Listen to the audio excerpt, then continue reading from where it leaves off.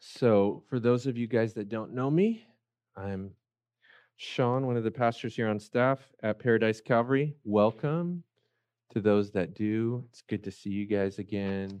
More and more people coming back into the fold. It's pretty awesome. Um, One thing about me is I like to bring different ideas together and kind of piggyback on those. So I like to hear, a couple weeks ago what Pastor Tim shared as he wrapped up the Gospel of Matthew. Great message. Also, what Pastor Larry shared last week, and say, like, Lord, how are you leading us as a congregation? What's the direction you're leading us? We could say, okay, it's towards God. Yes, that's why we're here this Sunday morning. But 2 weeks ago, we heard about go. We heard the commission, we heard about the resurrection and the commission with the authority that Jesus had, all the authority given to him by the Father to go and make disciples. And as they went out, they would know and have the confidence that his presence was going with them because he told them the promise that I'll never leave you nor forsake you.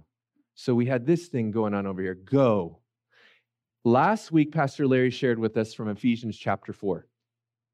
And one of the main themes of that passage, there were so many, it's so rich, but one of the main themes is to walk. Go walk. And it was a certain manner, a certain type of walking, not just aimlessly walking and wandering around, but it was to walk worthy of the call. One of the things that we have the pleasure of having here at Paradise Calvary is that we have home groups. And so we're able to kind of discuss these topics and these things. And I remember in our group, hi group, in our group, we talked about, what does it mean to walk worthy? And I love that it's not Ephesians 1:1 that it says walk worthy. It's Ephesians 4:1. And in those first 3 chapters, for those of you guys that have never read through Ephesians, the first 3 chapters of Ephesians point us to who we are in Christ. The riches, the things that we possess by grace through faith. It's like Paul's opening the vault and saying, this is what you guys have. This is what you have in your account. This is who you are. And now in chapter 4, verse 1, he says, walk worthy. So it's walking with worth. Think about that. Walking with worth. Someone who knows their worth walks differently than someone who doesn't know or who thinks that they're less than. So on one side, it's go with the authority, go with my presence. And on the other side, it's walk with worth. Walk in the knowledge of who you are in Christ. Okay, so what am I going to share this morning? I'm going to share about home. And I'll kind of find my way there and we'll see the connections. But when I say home, what do you think of? Like if you were to close your eyes and I say home, do you think of a person? A group of people? Do you think of a building? Maybe your childhood home, your backyard? Do you think of a bunch of stuff? Do you think of a sound? Maybe a taste? A smell? Walking in the door? What do you think of when you think of home? This morning's message I titled On the Journey Home, and we're going to be looking at Psalms 120 and 121. Before we go any farther, let's open up in prayer. Lord, we thank you, Lord, that we come here to gather around you with the knowledge that you're living and you're present right now, that you're able and that you're willing to get involved and lead us out of our messes and through our messes and even get in the mess with us, Lord. Father, we need to hear from you this morning. So would you open our ears to hear? Would you open our hearts to receive? Whatever noise, whatever voices, whatever discouragements and distresses have just been around us this whole morning or this past week or even in this whole season, Lord, I pray that as we enter in, Lord, we would enter in with the knowledge of your presence, that you want to speak, that you want to strengthen us. So, Lord, it's not even something that we innately have the ability to do. We don't. but you have the ability to reach us right where we're at. So we're just here willing. We want to hear from you, Lord. Speak to us now through the Psalms. We heard from the New Testament. We heard from the Gospel of Matthew, Lord, about how you've called us to go. We heard from Paul to the letter to the Ephesians about walking. And now, Lord, as we study Psalms 120 and 121 together and just dig in together as a church, we pray, God, that you meet us here and strengthen us. In Jesus' name we pray. Amen. Amen. So both these realities, these commands, these commissions to go and walk worthy, both were imperatives. They're not like, hey, if you feel like it, go. Jesus didn't say that to his disciples. Paul, in his command, the imperative to walk, wasn't like, hey, if you get around to it and you can fit me in, fit Jesus in, like, just go ahead and walk. No, it's in a command to walk. And in both of these things, it's something that God is already a part of, that he's calling us into, and it's something greater than what the present experience without that call would be. So with that in our mind, let's, if you're not already there, turn to Psalm 120.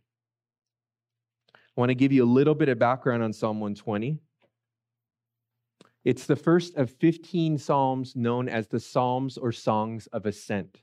So you might see that little notation above each of these chapters from Psalm 120 up to 134. Okay, we're only going to cover the first two. You guys need to eat lunch. I don't want to see anybody dozing off or getting really hungry or saying, okay, so we're only going to cover the first two. But I encourage you, I invite you to the next couple weeks, maybe to read a Psalm of Ascent each day. Okay? They originated, what are these things? They originated, the common idea is in the time of Ezra. So as Ezra was going back from captivity back in towards Jerusalem, that he and his companions and traveling mates, they started to sing these songs or Psalms of Ascent as they approached Jerusalem. And then it continued on as a tradition that during the 3 times of the year, the 3 main major feast times for the Jews, going back to Jerusalem to celebrate, that they would take these times, and as they're on the road, as a group of people, they would sing these songs to each other as a reminder of who their God is, as a reminder of the direction that they're going. Okay? They were often sung in order. So just as, in the military, for anyone that was in the military before, or those of you guys that maybe been exposed to movies or television shows, it's like when they're jogging, there's a cadence. They're singing a song together as they're going in a certain direction. And in the same manner, there was a sequence, there was an order. It was 120. The next time we're going to do Psalm 121. The next time we're going to do Psalm 122. And it kept going as they progressed on their journey towards Jerusalem. And what awaited for them in Jerusalem? It was a time of feasting. It was a time of fellowship, a refuge place where they could kind of let down their hair, so to speak, and be among the people, where they didn't have to feel like they were the minority as many of the places that they were traveling from back to Jerusalem, that they could feel like they're at home. Feasting, fellowship, worship. Jerusalem was the heartbeat and is the heartbeat of the Jewish people.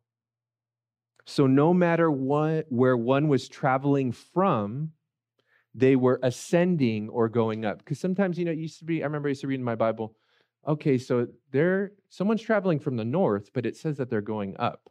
So clearly that they're heading south, but what it always means is Jerusalem for the Jew is always moving up. You're always ascending towards what? What did Jerusalem represent? Not only the heartbeat, it was where God was. It was where their identity was, their heartbeat. So this is a little bit of the background. So we're going to read, again, those first 2 Psalms of Ascent. Let's read together Psalm 120. It says, verse 1, "In my distress, I cried to the Lord, and he heard me.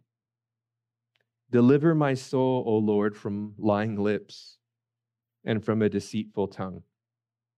What shall be given to you?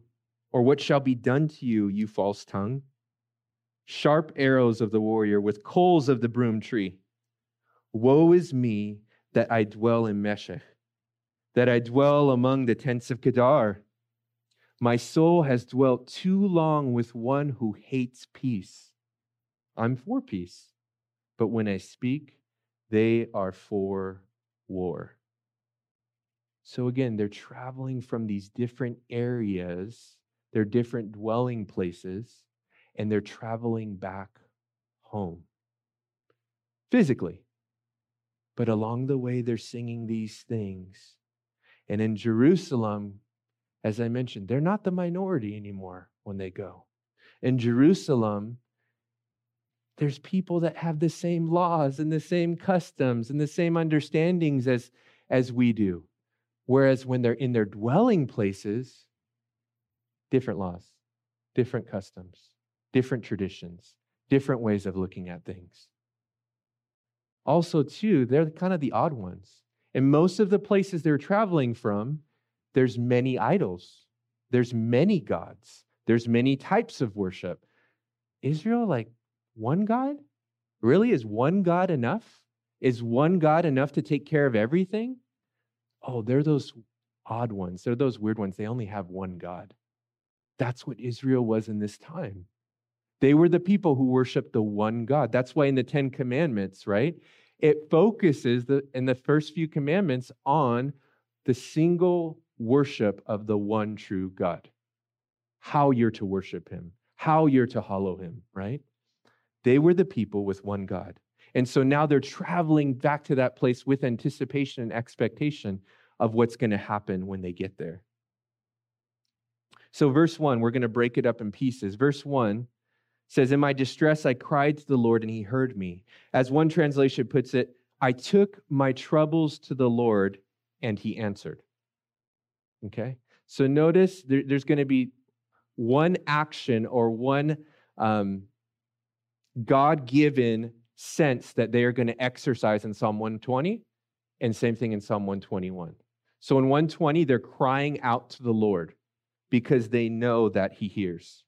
It's with a confidence that in our times of distress, in our times of our stress, in a season of bad circumstances, we know that we can cry out and we know that he hears. Is everybody going through a time of stress right now? This season? Is everybody going through a time of distress? Is everybody going through things where circumstances are flipped upside down? What will we do with that? Here, the psalmist writes, cry out. We cry out because we know that he hears. And then he's going to share, psalmist is going to share some things that he wants to be delivered from. Deliver me, okay? Deliver me from what? Let's look at Psalms verses 2-4. It says, deliver my soul, O Lord, from lying lips and from a deceitful tongue. What shall be given to you, or what shall be done to you, you false tongue?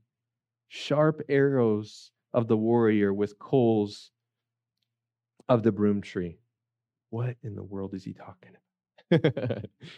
So these verbal attacks, lying, deceit, deception, false accusations.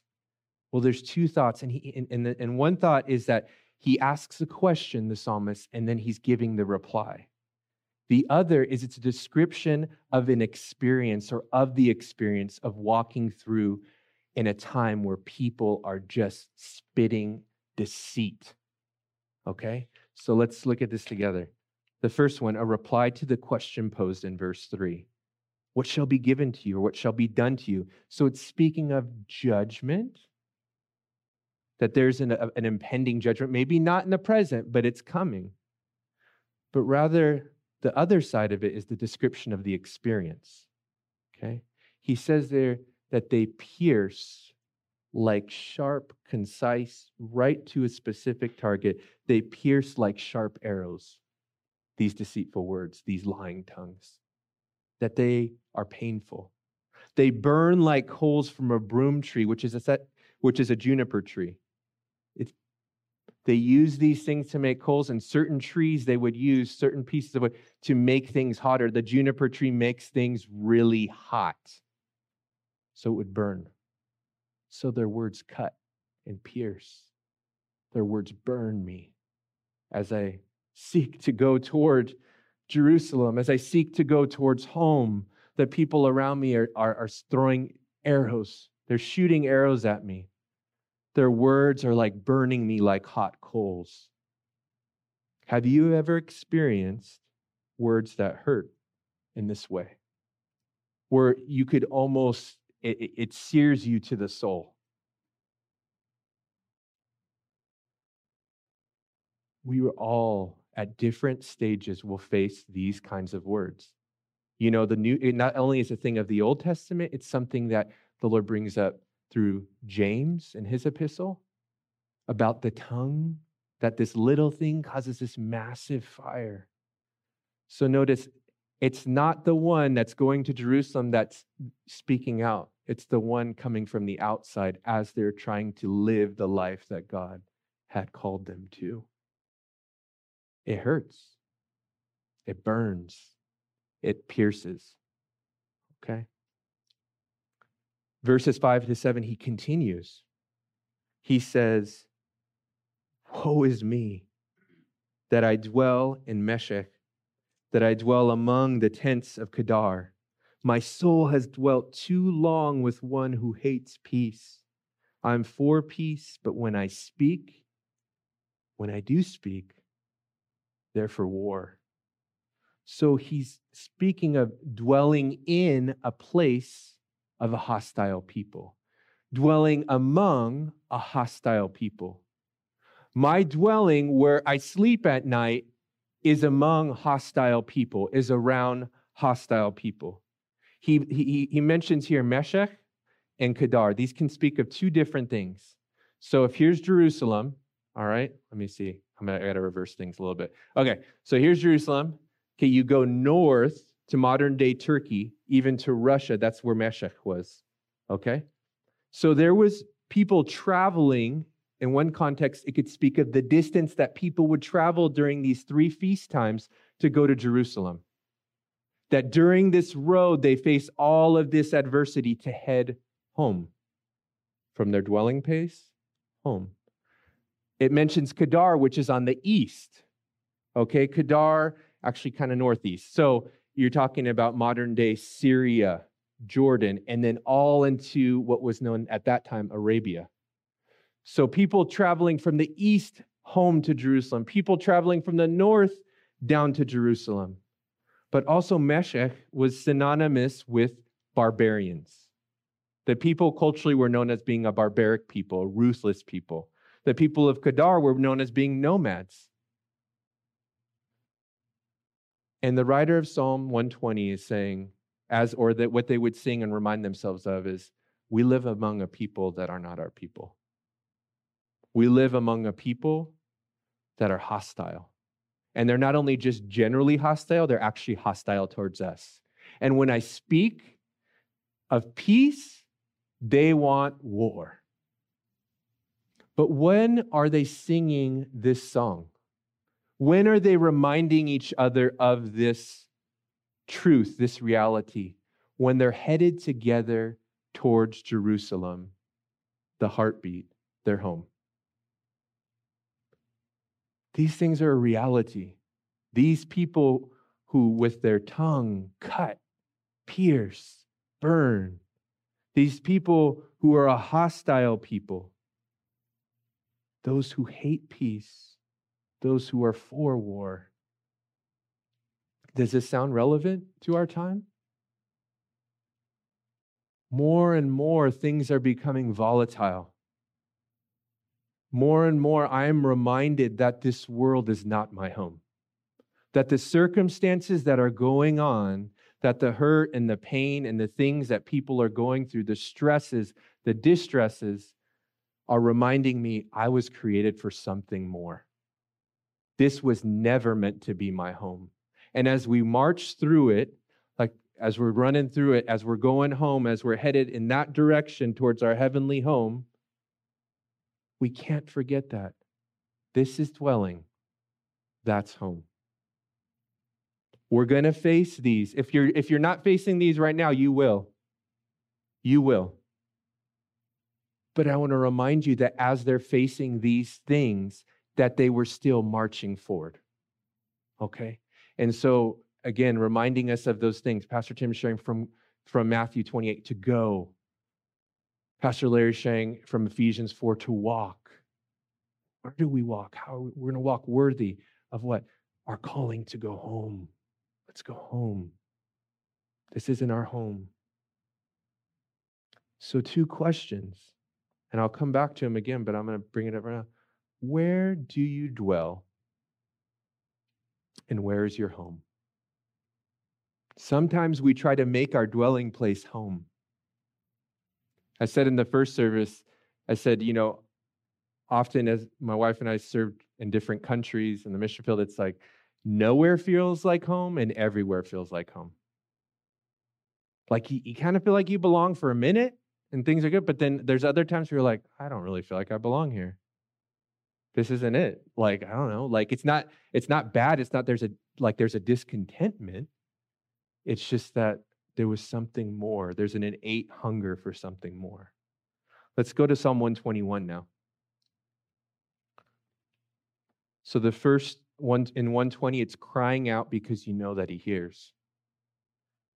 Now it's where you put your eyes. Verse 1, I will lift my eyes up to the hills. From whence does my help come from? My help comes from the Lord, who made heaven and earth. He will not allow your foot to be moved. He who keeps you will not slumber. Behold, he who keeps Israel shall neither slumber nor sleep. The Lord is your keeper. The Lord is your shade at your right hand. The sun shall not strike you by day, nor the moon by night. The Lord shall preserve you from all evil. He shall preserve your soul. The Lord shall preserve your going out and your coming in from this time forth and even forevermore. So we're moving from crying out again in Psalm 120 to now looking up. And when we look up, do we just look to the mountains? No, we look higher than the mountains. The mountains, when I look at a mountain or I go in an area where there's a lot of mountains or high elevation, I feel really small. Don't you? It kind of gives you a little perspective. I think that's why I know my wife grew up by the mountains. So I think that's why I like being around the mountains or looking at pictures, not when it's snowing. I'm not a fan of the cold, just saying. But like, wow, look at how vast that is. And the Lord's calling me to look higher than that. To look up to the mountains? No, but higher. And the question, I'm going to have a lot of them, is where are your eyes looking for help?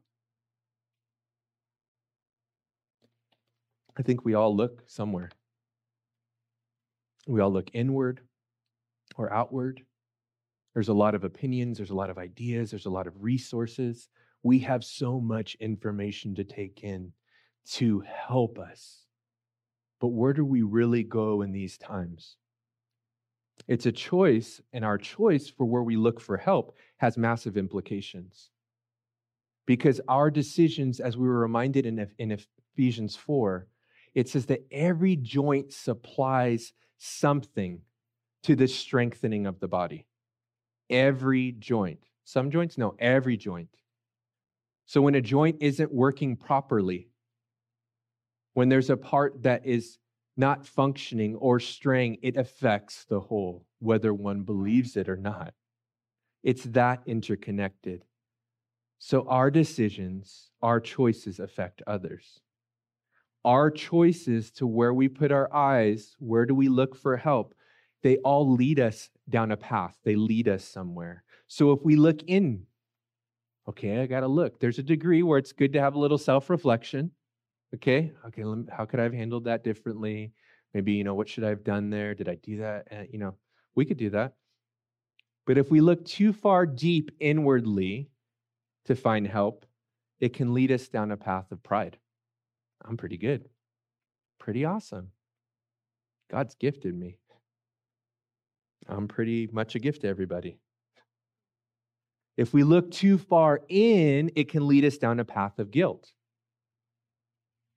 If we look too far in, it can lead us to a path of failure because we will always fall short. We can maintain for a while, but we will run out. Our tank will run out. And it can lead us ultimately down this path of pride, guilt, failure, to being immobilized by depression. If we look out for help, yeah, me too, bud. If we look out for help, it could lead us down a path of fear. Do you remember when they sent scouts into the promised land? Hey, go spy it out. Come back and give us a report. Yeah, sure. There's land flowing with milk and honey, and there's really big fruit and all that stuff like that, but there's giants. And fear spreads super fast. And so if we're looking for resources outside, we just need to look around us to see how fast fear spreads, right? So if you're looking for help outside, that can lead down a path of fear. It can lead down a path of anger. It can lead down a path of just temporary band-aids, temporary solutions. This will solve it for now. This will solve it for now. But ultimately, it can lead us down a path of distress and discouragement. Or we're just like, what's it all mean? What's it for? Both of these in and out, looking in and looking out, are always a temptation and they're always present as long as we're in this body. Oh, I've been a Christian 20 years, Pastor Sean. I've been a Christian 30 years. I know what I'm supposed to be doing, but are you? Where are you looking to for help right now? And I'm saying this to you, but I'm also saying it to me. Trust me, because I also am tempted by that. Do I look outside? Do I look inside? Look up. When we look up, we find the help. When we look up, we find the hope. From who? The creator of heaven and earth. Big God. Bigger perspective, right? When using that same illustration of going into the promised land and the spies, Joshua and Caleb, right? Yeah, they saw the giants just like everyone else did. They just saw what God could do more than the giants, right? It's been said that courage isn't the absence of fear. It's just resolving that something's more important than the fear. So 2 guys came back with the response that we should go. And I don't know if you follow the line of Caleb when they finally got into the promised land, because Joshua and Caleb, spoiler alert, they got to go in. And he's like in his 80s, I think. And he's like, I got to take this mountain, Hebron. And I'm 80s. But if God's with me, I'll take down those giants on Hebron. I'm like, that's a dude. Like, he not only gave a report that God can do it, but he's like, all right, Joshua, I'm going to go take my inheritance right now. He's like chomping at the bit. I'm going to go take it. I'm going to go take Hebron. Big God, bigger perspective. Verse 3, a verse near and dear to me. I even have it notated in my Bible, summer 2012. He will not allow your foot to be moved. He who keeps you will not slumber. So I got back from a scouting trip to Ethiopia where I thought it was just going to be a short-term thing. We were living in Hungary at the time and serving at the Bible college. I came back and Jude was about a year and a half. Megan was pregnant with our second, Sonia, our oldest daughter. And I'm like, all right, Lord, I'm sensing you're leading, but to move to Ethiopia, but I don't know how this is all going to work out. And so we shared with the pastoral leadership of the Bible college and the ministry there in Hungary. They were like, yes. There's a part of you, it's like, yes, I'm super excited. But in my heart, I'm like, okay, I see giants. Megan is going to give birth here in Hungary, and then we're going to move with a couple-month-old baby to Ethiopia. is that wise? Should we just wait? There's all these inner conversations going on. And the Lord knew that I needed this verse, and he gave me this verse. And I've shared this story with some of you guys, but a seasoned missionary, kind of Elizabeth Elliot level, she's like, okay, this is what I want you to do. I want you to write down all the verses that the Lord's speaking to you. I want you to write down how he's speaking to you. I want to write down, the things that he's used. And I want you to write a letter to yourself. Dear Sean, it's kind of like a Dear John letter, right? So, Dear Sean, this is all the things the Lord's doing. This is how he spoke to you. And then put it in an envelope, address it to yourself, put a stamp on it, and give it to me. I'll mail it to you in 6 months. I don't know how many times I turned back to that letter and then found this verse. Because the Lord spoke to me, but it's like when things get hard, you're like, okay, there's a way out right there. I see a little emergency exit. We can, things are getting hard. Maybe we're not supposed to be here. You go through those things. And the Lord knew that I needed to be reminded that he had our family. That he doesn't get tired, that he doesn't get sleepy while he's watching over us. I love Isaiah 6 as a picture of just the Lord being in complete control with complete authority. Because like the psalmists here are declaring these woes, or the whoa, look over there. Isaiah was doing the same multiple times. If you ever read through the book of Isaiah. And then Isaiah 6 happens, and he has this encounter and has a revelation of God. And he says, when I walked in the temple, the train of his robe filled the temple with his glory. And he was seated on the throne. Wait, there's all these woes, Isaiah. Yeah, he's in complete control. He's not surprised. He's not tired. He's not weak. He's sitting on the throne. And then what does Isaiah say? Do any of you guys remember? Woe is me. I'm undone. I'm exposed.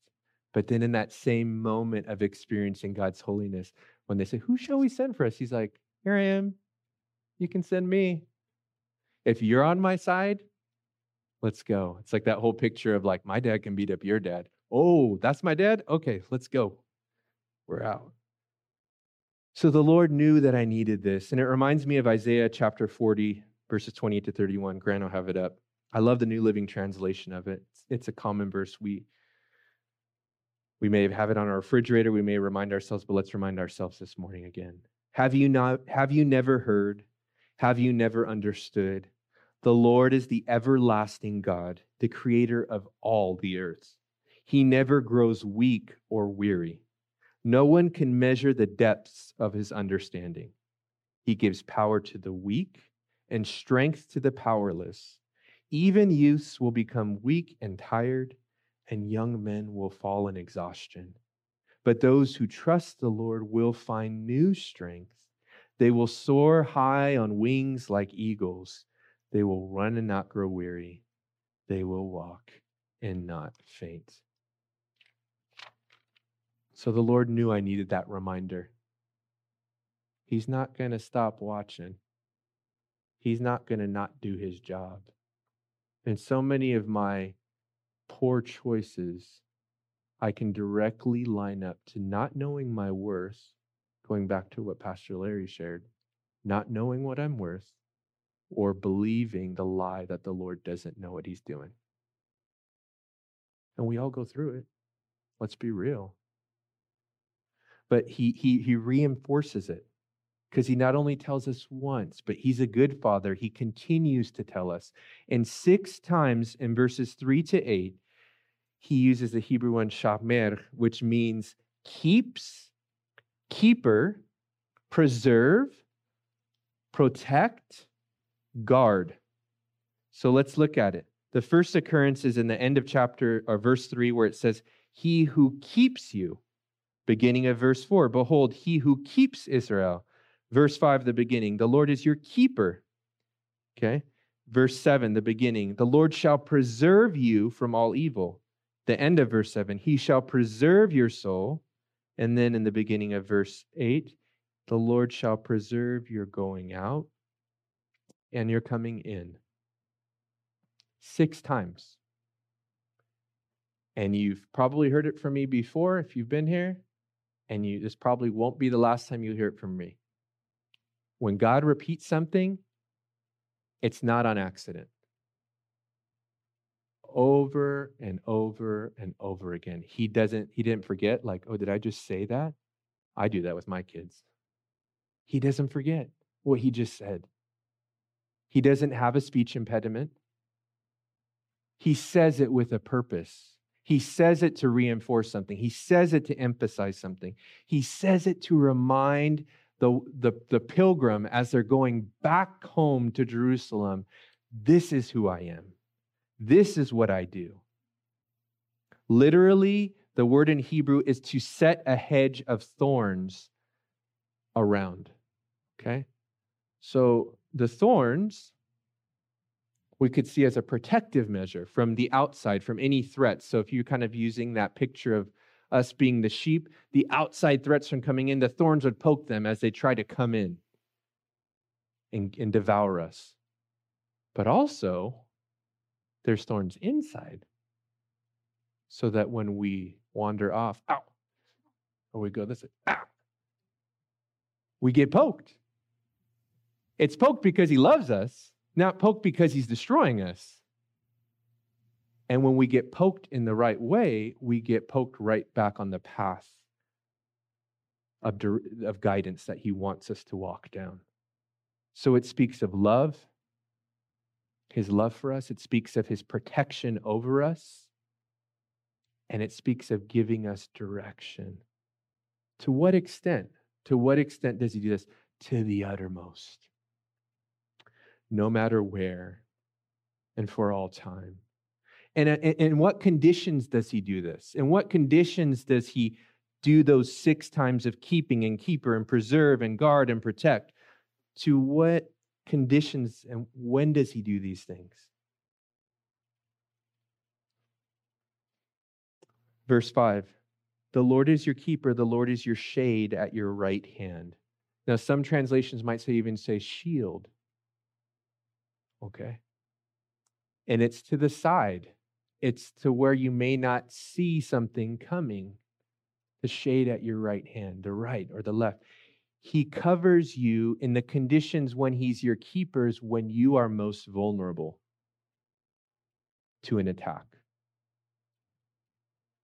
to a threat. He's your keeper. He protects you in the times when the sun is striking you by day, right? It's just shining, it's beaming. Speaking of the heat that causes exhaustion, that causes weariness, that causes us to be thirsty and dry. All of these things shining us, he covers us. How about the moon?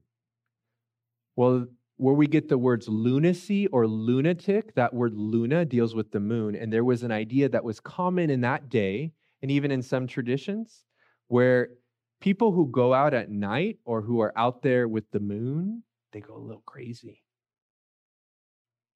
So what are the conditions here? That he's their protector, your preserver, your keeper, even when you're in the times of the moon, when you feel like you're going a little crazy, when you feel like you're alone,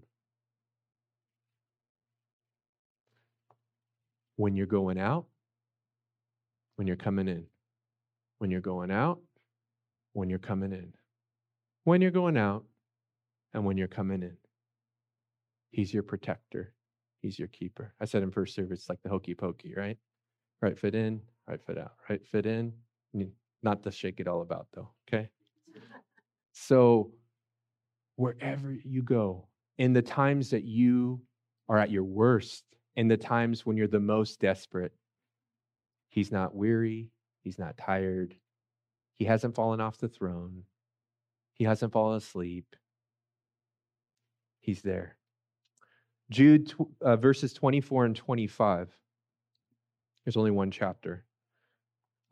Say this, now to him who is able to keep you Now to him who is able to keep you from stumbling and to present you faultless before the presence of his glory with exceeding joy, to God our Savior, who alone is wise, be glory and majesty, dominion and power, both now and forever. Amen. To him who is able. Where are the eyes looking?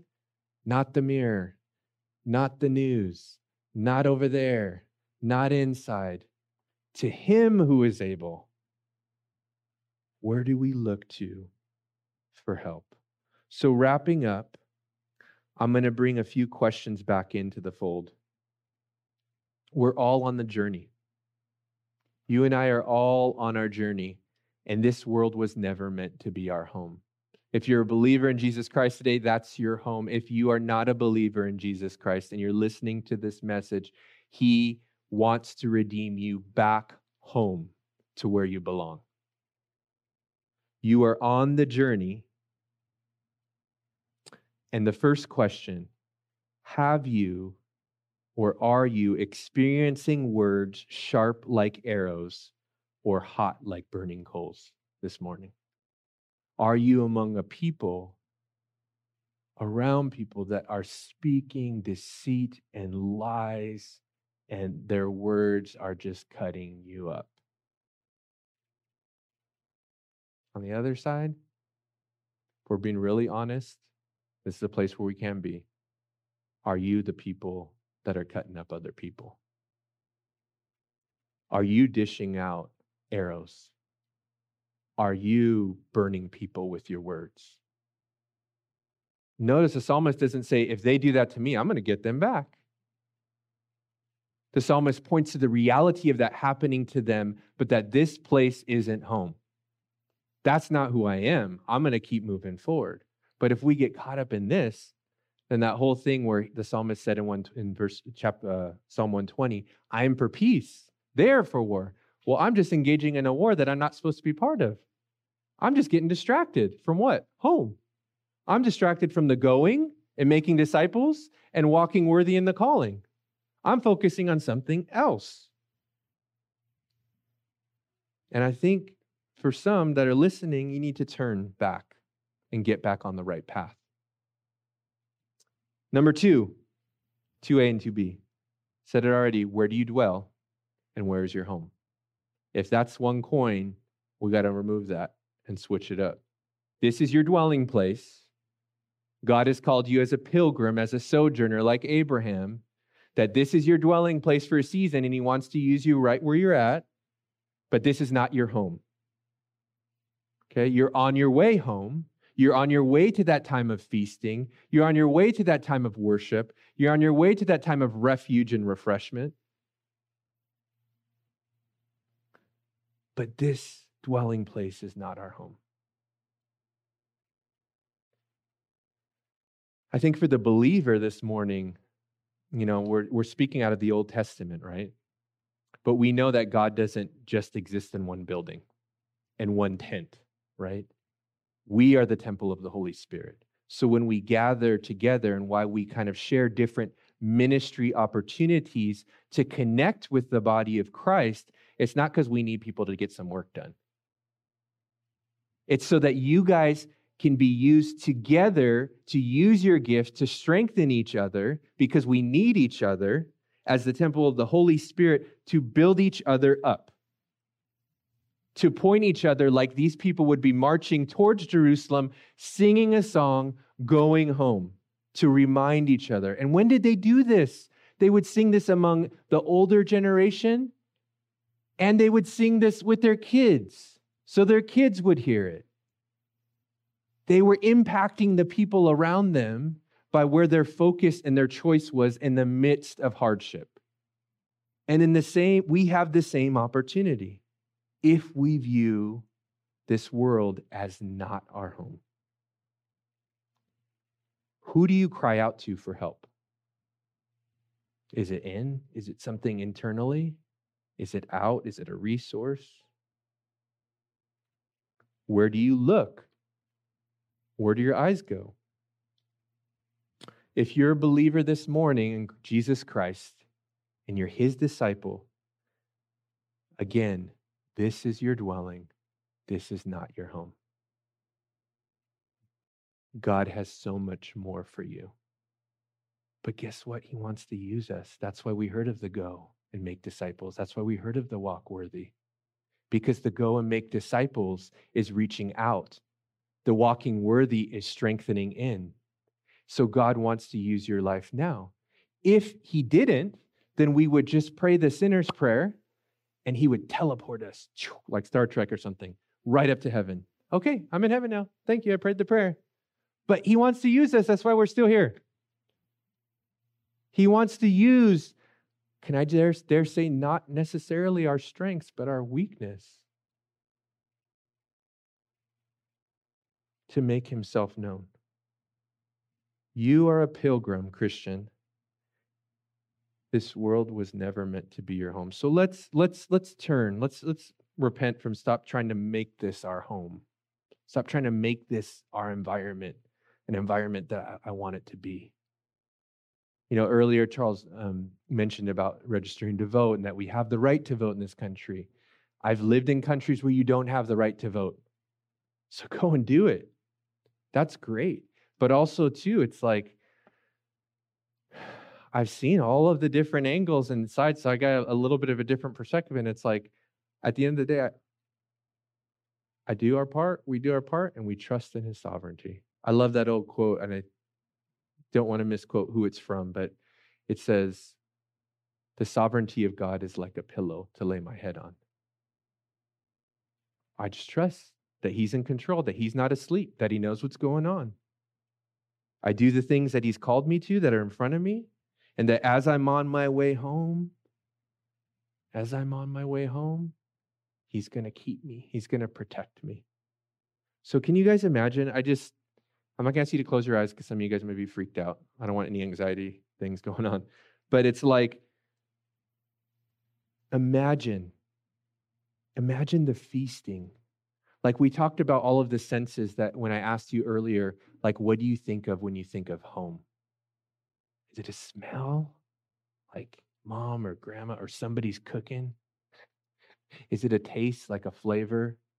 Is it a sight of different stuff or different people or a backyard or a swing? Or I don't know what it is that speaks for you. And that's what's cool is it's all different for each of us. But what we can commonly come to as Christians is that it's still not comparable to our real home. Any food you taste, imagine the feasting in heaven at the wedding supper of the Lamb. Imagine that. Imagine with me the fellowship. Oh, where there's no like pretense. Everyone's like, I just think of the garden when it says they were naked and unashamed. They're like, yeah, I don't care. I'm just going with it. It's like, can you imagine all of us in heaven, in our real home, where there's no like false, like I'm trying to be something that I'm not, or trying to be this, or trying to prove that. It's like you're just who you really are, and you're accepted. Can you imagine the worship? The worship, you think, man, what the worship will sound like, and how long it'll go for. The worship session will be epic, and all these people are like throwing crowns down, and oh yeah, I got this jewel. Oh yeah, and they're worshiping before the Lord. And it's an indescribable experience. We can imagine it, but it's really indescribable, and the experience will last for all time. Sometimes I think we lose hope because we stop thinking about home. We stop thinking about heaven. We stop thinking about just what we will experience that God has even shared with us in bits and pieces. I go and prepare a place for you. I go. So Psalm 120 and 121 helps us to remember that we are on the way and that we're headed home. It gives two things that they do, and I want to encourage you this morning. Cry out to him, number one, knowing that he hears. Secondly, look up and know that he's able to help you, that he's able to keep you, and he's able to guard you. What we're going to celebrate this morning as the first Sunday of the month which if you're new to Paradise Calvary, we do celebrate communion together the first Sunday of the month. Is this time of communion where Jesus, when he came on this earth, he did not try to make this earth his home. He wanted to do the will of the Father, right? And Jesus made the way home. He accomplished it. But Jesus is the way home.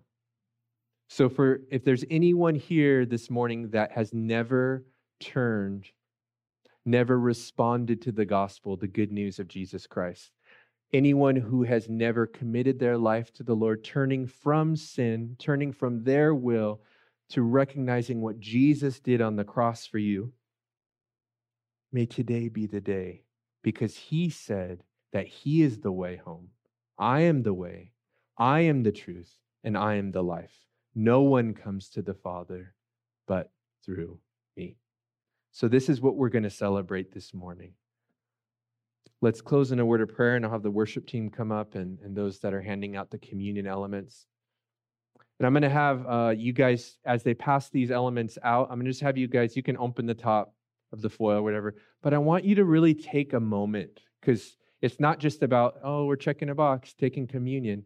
It's about taking a moment before the Lord and having a little bit of self-examination.